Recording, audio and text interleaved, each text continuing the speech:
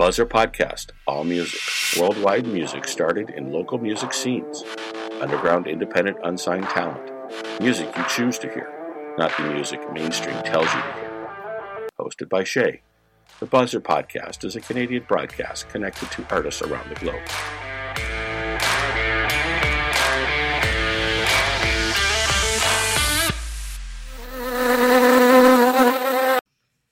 Hey y'all, I am Shay, and this is the Buzzer Podcast, on air indie, from iPad to yours, over the airways.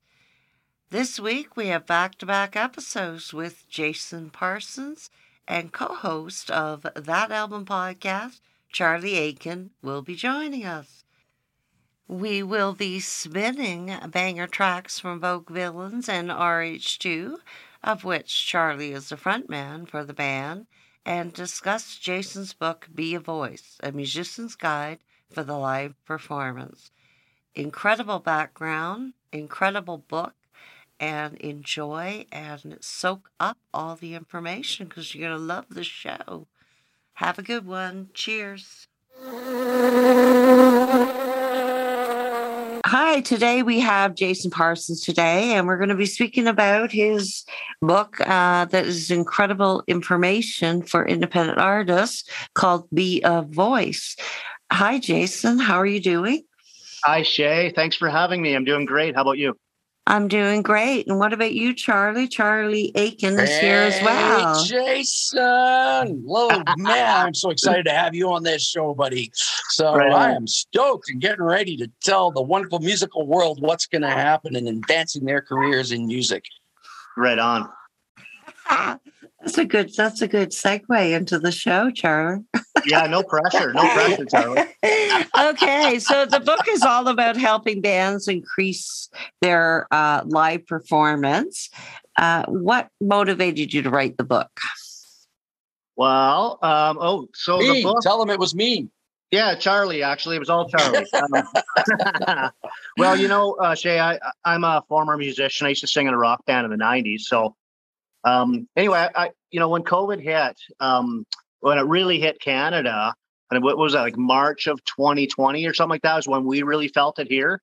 Yeah. And, a lot of the artists that I was working with, they were kind of going into shutdown too, because, obviously they weren't able to perform anywhere. And so I remember just giving them the advice, guys, you can't stop now. Like just because you can't play doesn't mean you can't practice and rehearse and write and all those things. And then I realized that I should probably take my own advice. And so I thought I'd take the time and write a book to help artists avoid some of the mistakes that are really common in this industry. Okay, and you go by about why behind the mistakes, and some of your content is pretty ballsy. I give you credit. You talk about how humility is important, and a way that some artists don't have that, and it affects their live show. Yeah, the book actually kind of opens up with that. It's a chapter called "I Think, Therefore I Am," and it's kind of calling people out, but it's also at the same time encouraging artists. That being a musician, although it is a very challenging career, I guess at the end of the day is what I'm trying to say in the chapters. There's really no room for arrogance in this industry. And arrogance can really stand in the way of opportunity and your success, especially when you get to the place where you're starting to deal with other people that work within and are interwoven into this industry, like promoters and agents and venue operators and even record industry people. Arrogance is a bit of a poison, and it's a bit of a turnoff too. And so having an arrogant attitude can really stand in your way from opportunity. And so humility, of course, the opposite of that, is going to help you in every way. Being humble in what you do doesn't mean that you're less of a rock star. It just means that you're more of a human, and you have you're more approachable and easier to work with, right? Mm-hmm. Yeah, and I I think that's something that you either have or don't have, and not that you can't work on it, right? Because pride is one of those things that can catch all of us. But people want to work with people they like and love, and that's what Right. comes out if you create some Yeah. of that humility and you offer that, right? Yes, absolutely. Absolutely. Yeah, I agree with you. And reliability and being available is important. So it's all part of that, your image and the way you conduct yourself. Exactly. Exactly. Yeah, I think there's real telltales, when you work with, and I think even as an artist, there's other artists you work with at festivals, on stages, and so forth, and we even see it behind the scenes, and it definitely is noticeable if you're that type of person. And Well, you're right, Jason. It's undesirable. I've talked to, stage hands even saying, man, that so and so, they're really good and they're very talented, but I never want to work with them again because that guy was a real dick or whatever. Yeah, And so Okay. yeah, that stuff does translate through whether you think so or not. And by the way, just because you're a great singer doesn't mean you have to be a dick. You know what I mean? Like, yeah, be correct. professional, treat people with dignity and respect. And, Yeah, the world is your oyster, right? And we're all yeah, on this journey together, and let's just treat each other with respect and be professional. Okay, you're talking big 100%. picture though. Give us some examples of where an artist, because let's be honest, if somebody's already in that headspace, they might not see it. So, what are some things that an artist would do that would project that they don't have humility? Things that they would do to show that they're like, you mean that they're actually arrogant? Is that what you mean? Yeah. Well, I mean, I think we've all seen it. Like I gave the example of even just talking to a stagehand, and I've been at lots and lots of festivals where the crew are disgusted with some of the behavior and personality traits of artists, and that's really sad because these from an audience perspective, if an artist is up there, if that's say I'm a fan, I'm Uh-huh. thinking, wow, this is great. But in the background, they're treating people really poorly that are not in the audience, people that are there to serve them and help them. In fact, I remember years ago, I was in Nashville and I was sitting in a hotel on Yeah. Broadway, right across from the Grand Ole Opry. We were having dinner, and it was this band, and with the representatives from the record company, and these guys had some really fast success, and to the point where they're being featured in a lot of not Canadian, sorry, but a lot of music magazines, centerfolds. Oh, And I wow. saw these guys being dropped right at the dinner table, right in front of me by their record company because of their shitty attitude. And so, I think there's something to be said about that.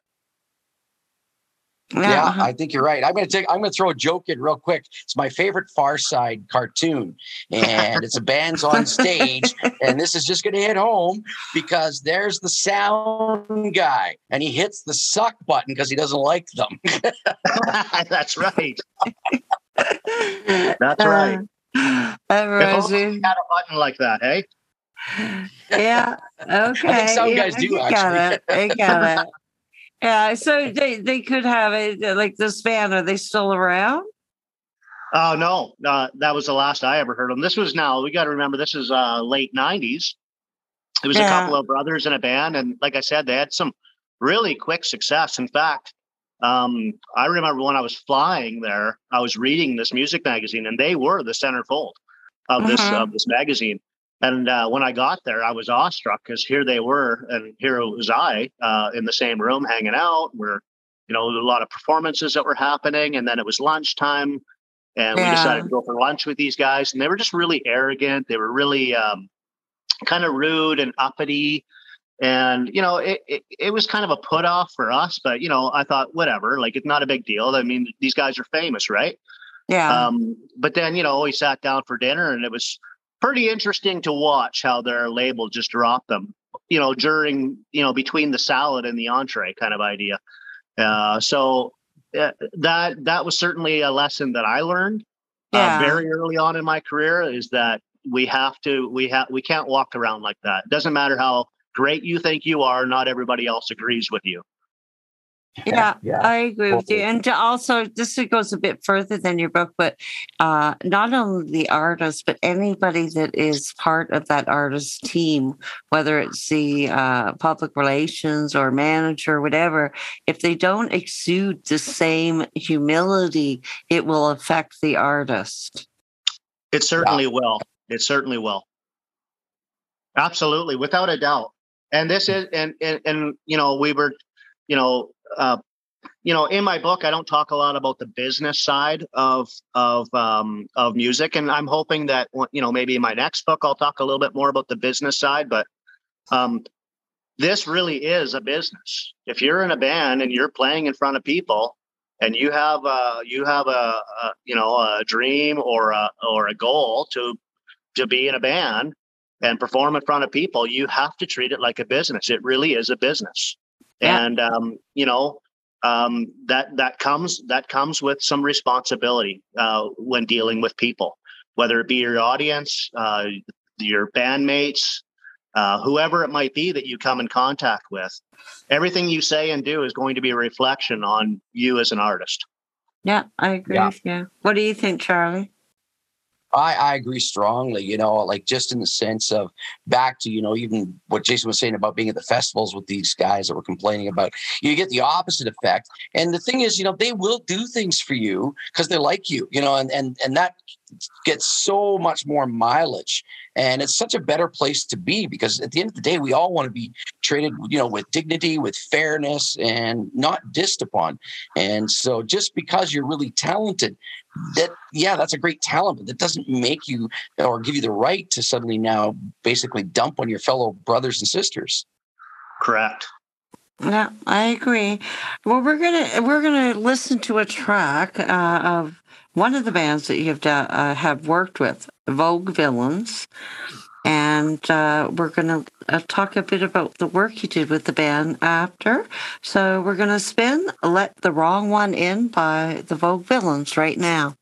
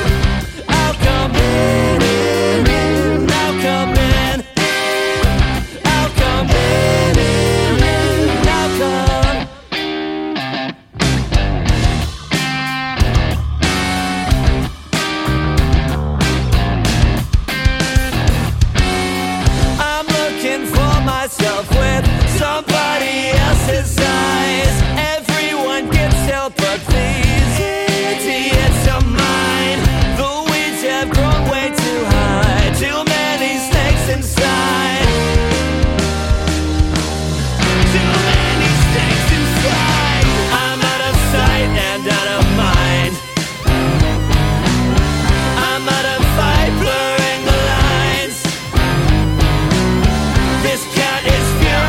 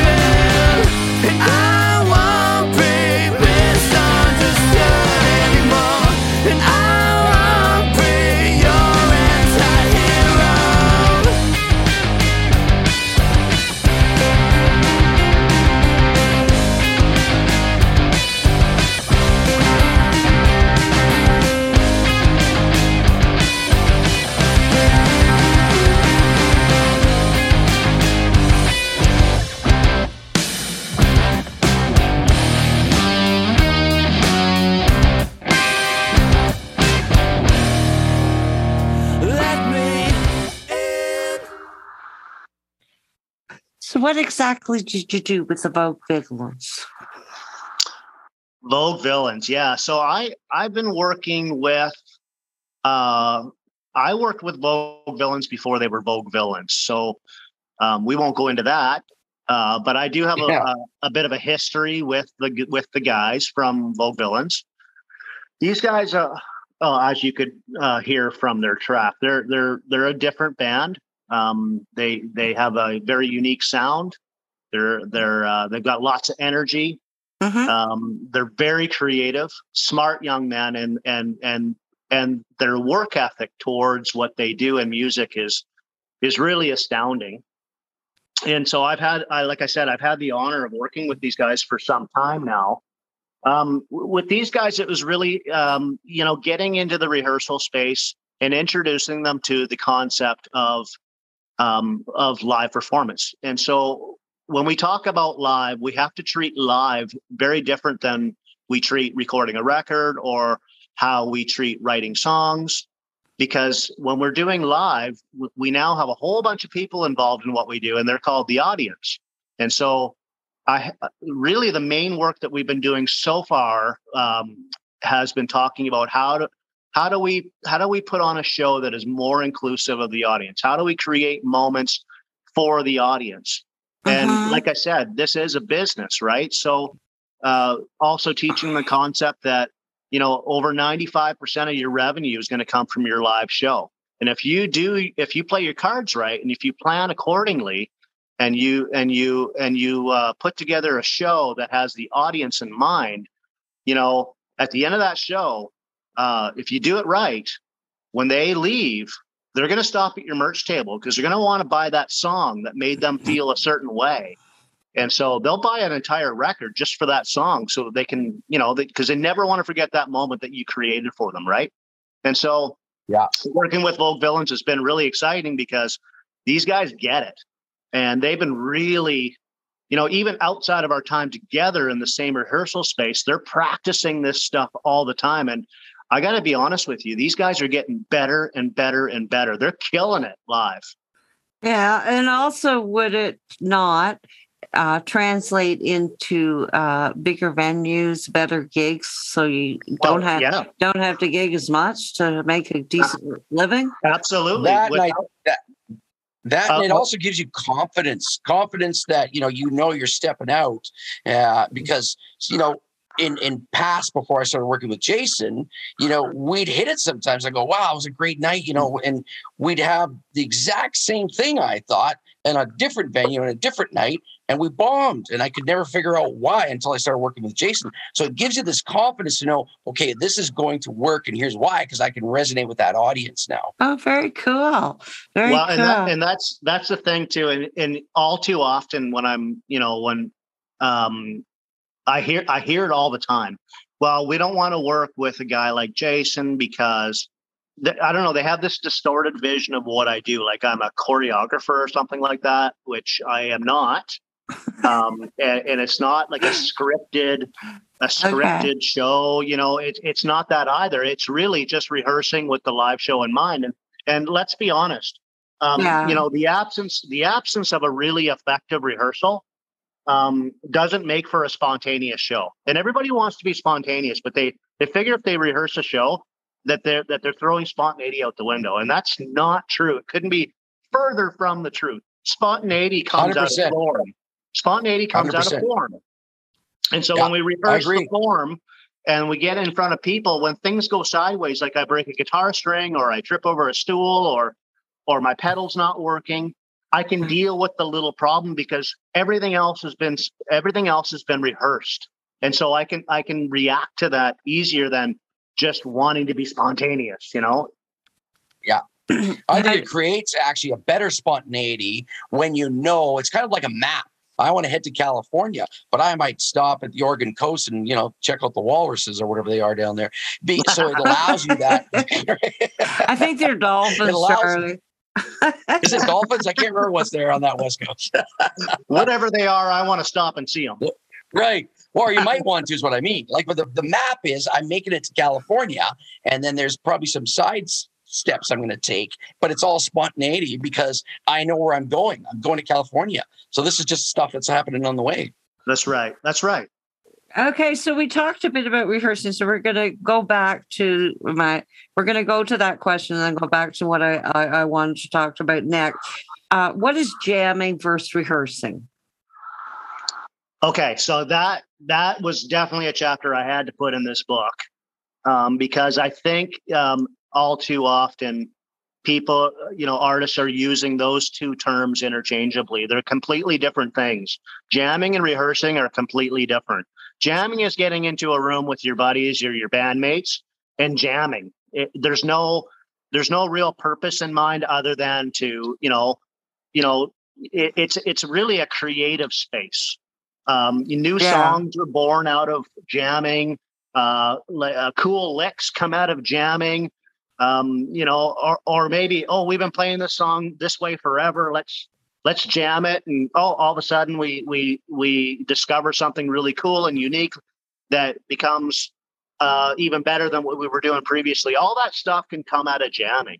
And it really is an important part of what we do as artists. Jamming is really important. By the way, we get better as musicians when we jam because we're learning from our bandmates and, our skill as a guitar player or a singer or a drummer, like we're honing our skills.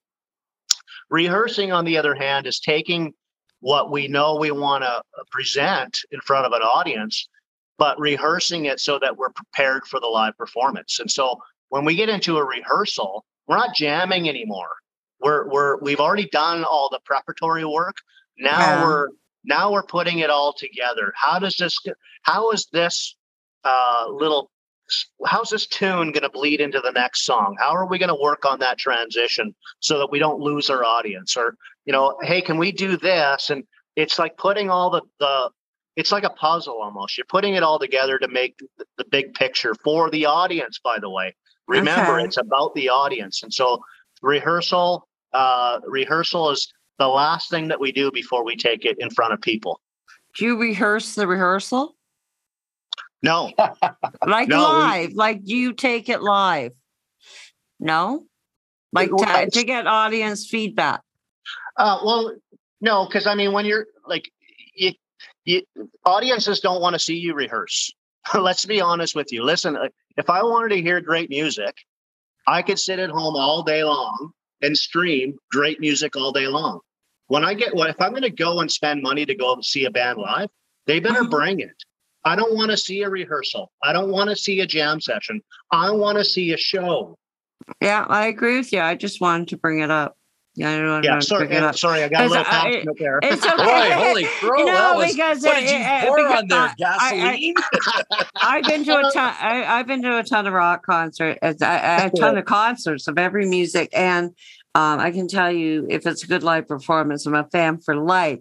But I have been to some performances that it appears like it's a rehearsal. Right, and that's again one of those common mistakes and this is why I wrote the book. This book is to hopefully is going to help you avoid some of those mistakes as an artist. Nobody wants to see you rehearse, right? They want to see a show. So we do all the work behind the scenes. We get up on the stage. Now there's no more thinking aloud. The only thinking you ought to be doing as an artist is, how can I reach my audience? How can I reach my audience? How can I reach my audience? Yeah, I agree. We're going to be coming up to listen to one of Charlie's band's tracks, RH2 Ain't Dead Yet. Incredible tune. A new one. So I want you and Charlie to tell me, how did you work with Charlie and RH2 in evaluating their value? Evaluating their value? Yeah. Well, because one of the chapters in the books is how an artist and band evaluates their value. I'm trying to get the listeners to see it work in action. Right. So with RH2, and I'm just going to go ahead and say this, Charlie, don't hit me, but when I first met Charlie and got to hear some of the RH2 stuff, immediately the first thing that struck me was these guys are not your typical rock band that, like when I'm talking about, like for me, typical. I mean, I'm working with a whole range of different genres. But with the thing that struck me about RH2 is that these guys are really the classic rock, Canadian rock band. Oh, 100%. And so that's what really attracted me to their music. And so, I mean, I could tell you right now, working with these guys is it really doesn't feel like work to me because I'm enjoying the music so much. It really is just that Canadian classic feel. And even the message of the band is that Canadian classic feel. And so it bleeds through everything they do, but certainly with their music as well. I don't think Plus he'd all the hit craft you. beers we have afterwards. I think Charlie's sitting there blushing. I don't think he'd hit you. What do you think on Well, yes, What do you think on that, Charlie? Yeah, no, I have to agree, that when he came along and I would not say we were prideful or arrogant, but I did think, oh, wow, we got a great band. And, and I never, ever, hope I ever came across as ever being arrogant or prideful. But, only a couple Jason times. pointed something. Only a couple times. Damn it. But Jason pointed out some things, and like we're talking rubber hits the road kind of stuff, Yeah. We just took in the middle of a song. I'm just going to use one song right now as an example, and it happens to be Light the Fire that's on the CD. And in the middle of it for live performance, now, this is the difference between what he was talking about from recording to live performance. Yeah. And so he came up with this idea in the middle of this song, we have what I'm going to call a jam session in the song. And we start going into this kind of bluesy jazz feel, completely off what the song it was tracking. And we just let basically the stage come alive. And then it comes down, and we nickname it now, Pastor Charlie coming out. And I give this whole thing on lighting your passion, your dreams, and your reason for, what makes you want to chase something in your life. And you got to light that fire. And we saw that song not only go on social media like crazy, but even when we were performing, like this is back to the guys behind the stage, even coming up and over and talking to us saying, hey, I've wanted to become a photographer. Now I'm going to go become a photographer. And we saw this massive transformation, rubber hitting the road, from a song that was probably a good song, I'm guessing, to suddenly impacting the audience and touching the audience. And that's what Jason showed us how to do. That's very cool. I love that. I'm sorry I missed the concert. but that's what we talk. That's what I'm talking about, Shay. Now, when I'm talking about creating moments, right? Yeah. That's just one example of a moment. So basically, from where I get with that, you have tremendous value working direct with the band. Like we're not here just talking about your book. We're talking about you and the what you can do for bands. So yeah, I did the book because I wasn't working, right? Neither were the musicians, and I thought, well, I can hear that. Yeah. At least, I mean, if they can't hire me, then buy the frickin' book. Like buy the frickin' book, and maybe it'll help you. That's amazing. $10. That's amazing. So, we're going to listen to Ain't Dead Yet and talk a bit about the campfire test when we get back.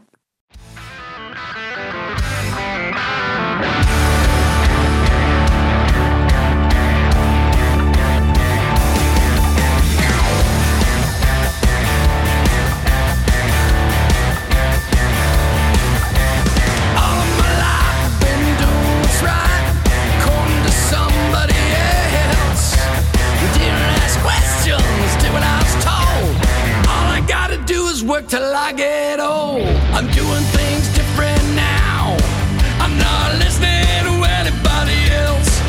Gonna change direction, gonna swim upstream, gonna do things for myself. 'Cause I ain't dead yet. I'm alive and doing fine. Well, it's my life now and I'm taking it back. You had it long enough, so bugger off, Jack.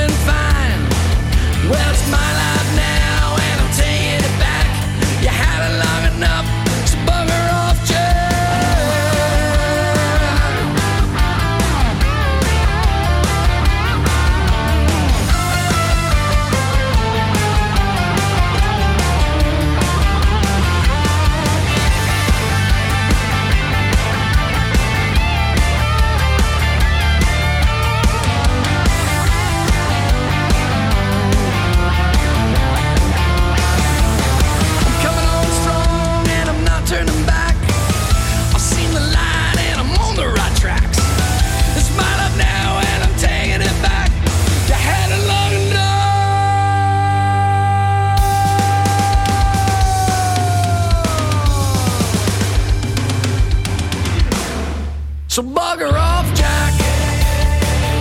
So bugger off, Jack. Yeah, bugger off, Jack. So bugger off, Jack. So bugger off. Yeah.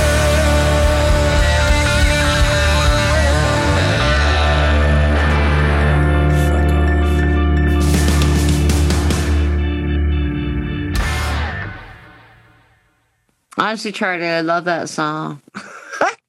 Yeah, it's our newest, and it's time appropriate because, of course, right now, I mean, the song really comes from us older gentlemen, which we still think we're super young, rocking the stage, living our dreams, and we're not dead yet. So almost kind of like that that country song where I'm not as good as I once was, but I'm as good as I'm ever going to be, and it comes on that. In fact, that's the song we're going to work on Jason next with, to be honest with you, because it's like I said, we're going. I agree. But Charlie, I said this to you before. When Mick Jagger, Jimmy Page, Robert Plant, and oh my God, Aerosmith can keep doing tours and bringing out music, you're a neophyte. You're a nursery school still. Correct. We are. Rock. Thank you. I agree. Yeah. I agree. Like, I think it was Cher that said, somebody went up to Cher years ago and said she was too old to rock. And her comment, and it sounded like Cher, she said, well, why don't you bring that up with Mick? Yeah, exactly. Yeah, so rock has no age. Rock has no age. So tell us a bit about the campfire test, Jason. Campfire test was a chapter that actually kind of made its way into the book near the end of me actually writing it. And the reason why I wrote it is because I remember years ago working with this young female solo artist who, her manager sent me, all her music, her videos, her press kit, all that stuff. And everything was really shiny. Like, it looked really good. Okay. And she had a great image, really, really popular songs. I'm not going to say who the artist was, but popular songs, was doing really well. And so her management hired me to work with her on the live piece. So we spent a few days working on the live piece, and on the fourth, I think it was like the fourth or fifth day of rehearsals, I said, okay, so tomorrow what we're going to do is we're going to just bring our acoustic guitars and we're going to run through some of the vocal pieces of your songs. And so she said, okay. So the next day we meet in the rehearsal space, the big rehearsal space. And so here's her and I on this massive stage with a couple of acoustic guitars. And I said, hey, play me that song, whatever song it was, play me that song. Yeah. And she goes, well, I can't. And I said, what do you mean you can't? She goes, I don't know how to play it. And I thought, well, how do you not know how to play your song? And so she explained that, this was a song that was that she had not written, but it was written for her. And she just couldn't play it. So I found that troublesome because later in that day, she had big dreams to be a successful pop star, a pop artist. And she said, Jay, do you think I got what it takes to make it? And although I do believe that she did, I thought the one thing that was really standing in her way is that she wasn't a versatile artist, in that she couldn't even play a simple song on an acoustic guitar, that she was reliant on other people to carry her creativity, to carry her music, really, at the end of the day. And so the campfire test is, and I'm sure I'm not the first person to say it, but it is an industry term. Yeah. The campfire test is basically, can this song stand up on its own? If you peel back all the layers of production, for example, that we do in the studio, all the backing tracks and the harmonies and the synth and the, there's no, take away all that stuff, all that production stuff. can you pull up a stump in front of this campfire with your acoustic guitar and play me that song? That's the campfire test. And additionally to that, not only are you able to play the song, but can you play the song and will it still have the same kind of impact without all the production? And so that's the campfire test. And so I'm going to add to that, Jason, that, in our case, Shay, what he did was we were having some struggles with harmonies on a song. And after we had finished, back to having some craft beer together, we sat on the back deck. We actually did light the fire, and we sat around with one acoustic guitar, and we just started singing that song and getting the harmonies. And it changed how we were able to take that song on from a harmony approach. And that was a magical moment, I think, too, Charlie. I remember what you're talking about. And I remember, because, when we're in rehearsals, everything's plugged in. I mean, we're rocking out. There's a lot of noise going on. And, it was nearing the end of the rehearsal, and I wanted to carve out just the last hour and say, okay, guys, bring an acoustic guitar. Let's go sit by the fire, have a beer, and let's chit-chat. So the intent was to go chit-chat, or so they thought. But I made them go through this song, doing the harmonies for about an hour. And it was amazing how the song evolved into something that was way bigger than it started with. That's amazing. It was a great campfire. That was an actual campfire test. That was an actual campfire story. And the book, that's just an incredible story. I love it. And the book rounds out with about planning being important and becoming a voice. Yeah. And that's that is the namesake of the book, of course, Be a Voice. Subtitle of the book, of course, Be a Voice, a musician's guide for the live performance. But Be a Voice has always been, probably for me personally, the most important message or lesson that I talk about. And I'll tell you why. I remember years ago, near the end of my singing career, and we were doing really well. We were playing some pretty big venues. Yeah. And, sharing the stage with some pretty big artists as well. And I don't even remember who said it to me. I think it was part of our crew or one of the guys, one of the guys doing lines and stuff in the back. And we had finished the show and we had gone back. We were on our way back to our dressing room. And this guy stops me and he says, "You know what your problem is?" And I was like, and I thought it was a joke. And I didn't even know who the guy was. But he said, "You know what your problem is?" And I said, "What's that?" And he goes, "You're so busy copying everybody else that you have no idea who you are." And I was like, "What? Where did this come from?"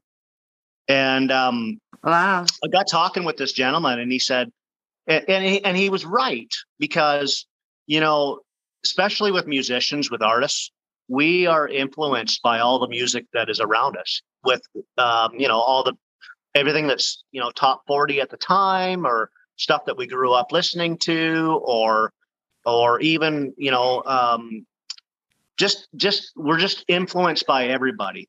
And so I remember, for myself, and I'm just going to say it, admittedly, I would watch bands play and I would pay particular attention, say, to the lead singer, because I was a lead singer.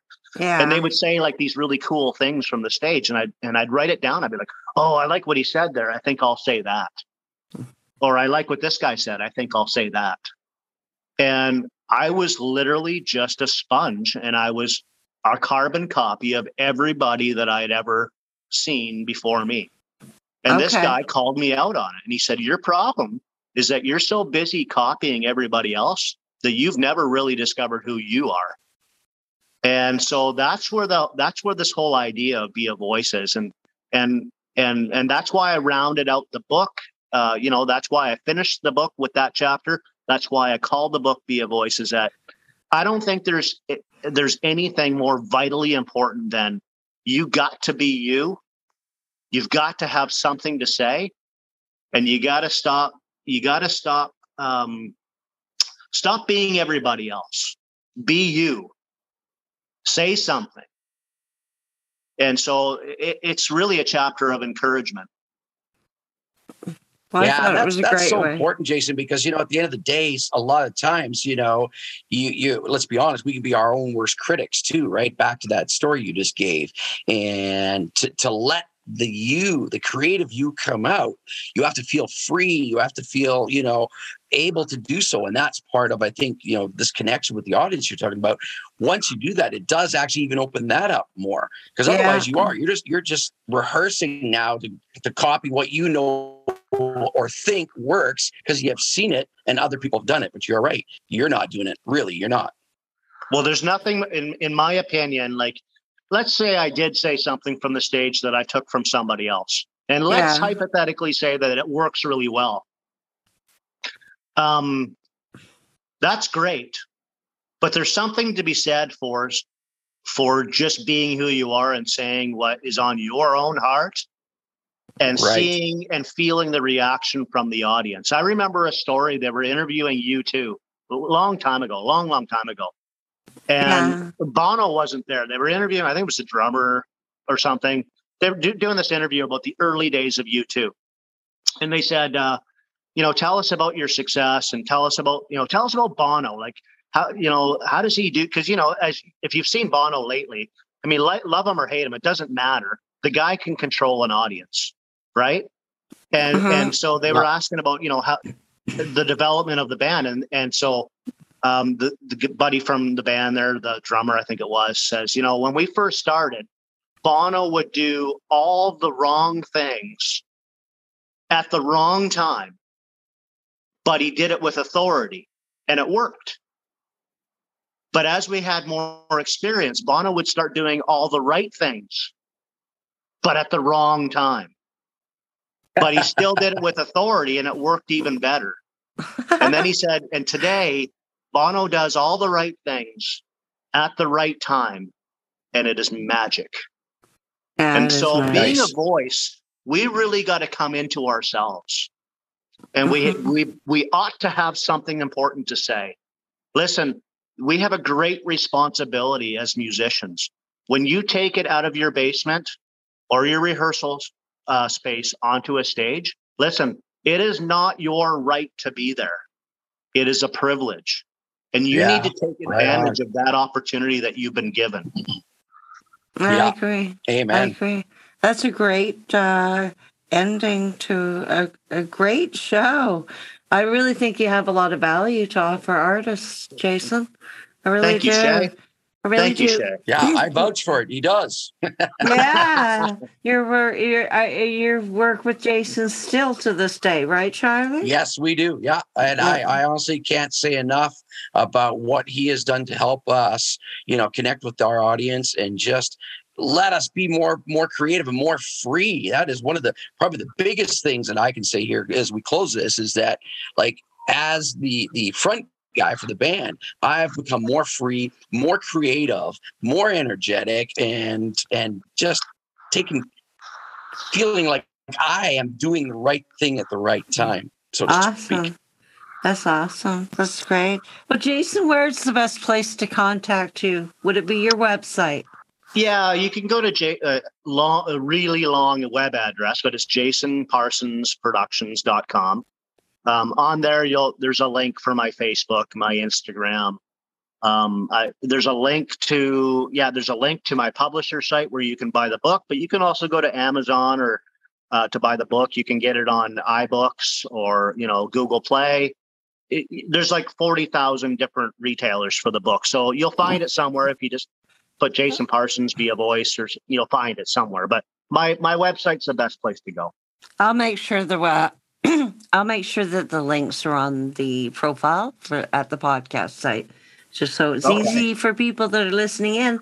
And I would recommend y'all do it, especially if you're sitting at home. You might as well pick up the phone and call Jason. 100%. And now's the time, because the world is going to open up again. Yeah, it always does. It always does. Yes, just like an oyster, right? There's pearl there. It will. Thank you very much, Jason. And thank you, Charlie, my co-host. Yeah. And thanks for having Jason, me. buddy. Woo. Thank you guys for having me. Awesome. All right. Night. Night. Good night.